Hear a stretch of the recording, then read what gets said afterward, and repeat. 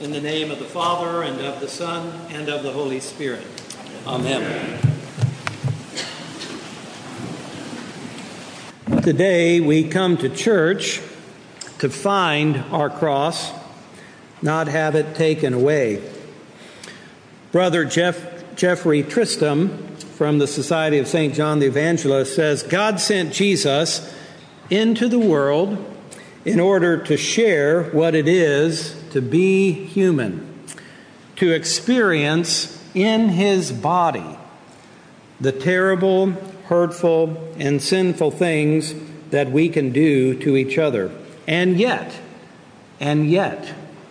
to carry on loving us, forgiving us, redeeming us, restoring us to who we are meant to be.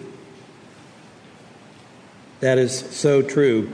The heart of the Christian gospel is the story about a God who, in an act of supreme self-emptying, supreme humility, supreme self-offering, humbles himself to the point of bearing all of our sin and our shame. It is the ultimate loss of face, God's ultimate loss of face for us, because he loves us, because he wants us free from our sins. He wants us to bring us into his very life. This way of God, this way of Christ, this way of self-emptying, self-offering, this way of humility, this way of bearing for the other is in fact the way of salvation. It's the way of salvation for Jesus himself, but it is also the way of salvation for each one of us as well. Some people have called that the bad news of the good news. And so today we're going to talk about two crosses, the cross of Christ and then our own cross that we are called to bear. The way of salvation of Christ and the way of salvation for each one of us. Well, let's consider the cross of Christ. On the cross of Christ, God in Christ bears, absorbs, and overcomes sin. God ends the power of sin there on the cross, and in a divine mystery that we simply do not understand, sin and its power and its cycle ends right there on the cross. So God in Christ takes on the whole sins of the world, that means my sins, your sins, and bears them in himself, absorbs those sins, and sin is canceled out, covered, remitted. There's all of these theological words for what happens, but the truth is it's a divine mystery. The apostles have given us hints at what this divine mystery is, but we fully don't understand it. But we certainly believe in it because it's really good news for us, and it is the center of the gospel. But we do have one hint of how God bears the sins of the whole world.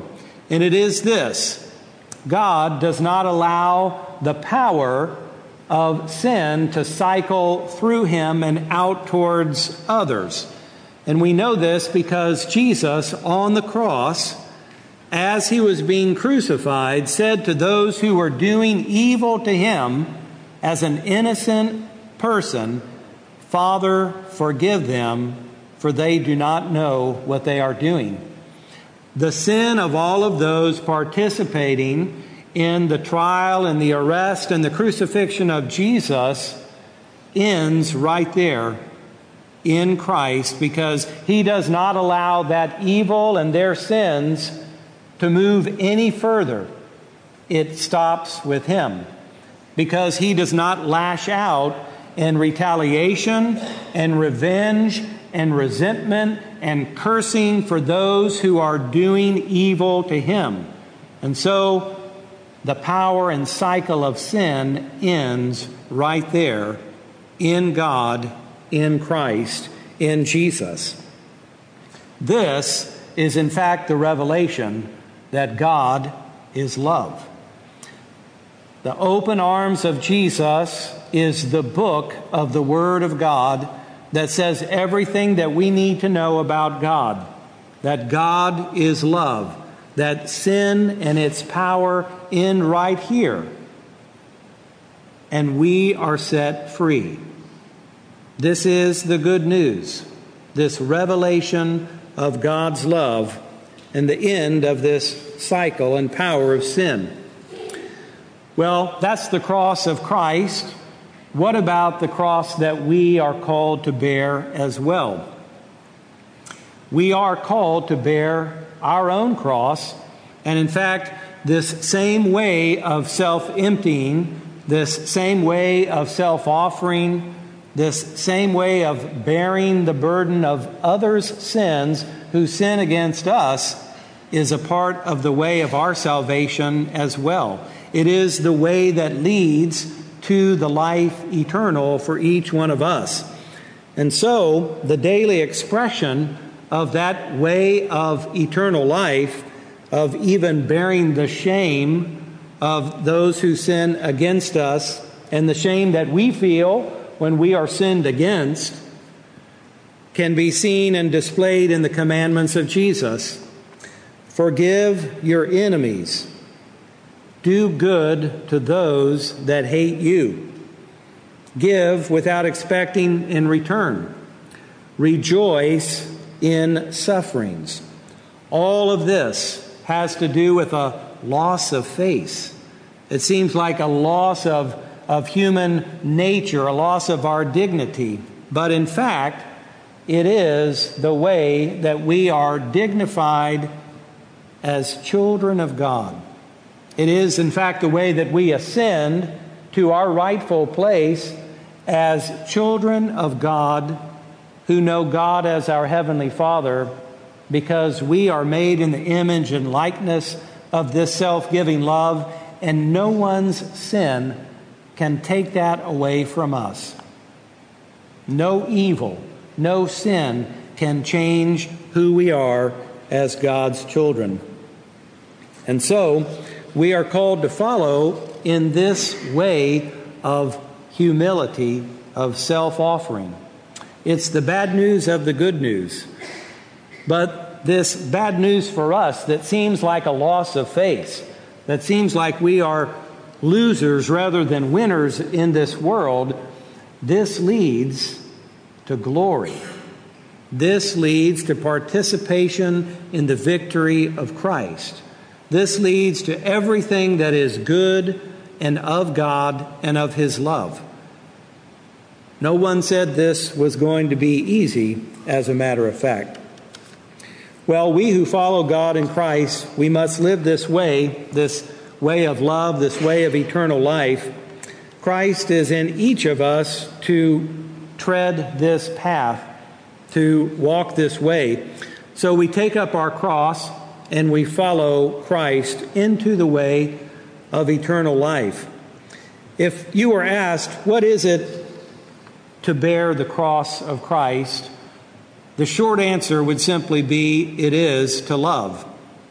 Because loving is getting out of ourselves and putting ourselves with the other for their good. And so forgiveness is one of the primary ways that we are called to love one another. And in fact, it's why Jesus mentions it so often and why it's a part of the Lord's Prayer, because it is in fact the way of eternal life. As we receive the forgiveness of God and that love that flows through God into us, we extend that same forgiveness and love to others. We are simply a conduit of the love and the life and the energy of God. Tim Keller says, on the cross, we see God doing at the cosmic level what each of us do when we forgive. There, God absorbed the evil and the poison of sin Himself. Well, this way of humility, this way of vulnerability, This way of powerlessness and even shame is actually our way of ascending to our place as a dignified, divine creature of God, made in the divine image. We follow Jesus, who blazed the trail before us, and that's how we follow him into the way of eternal life. Jesus didn't die on the cross so we wouldn't have a cross. That's a misnomer. That's a misunderstanding of the Christian faith. Jesus died, in fact, to open up the way of eternal life so we can follow him into it, in and through it, to share in the divine glory that Christ has won.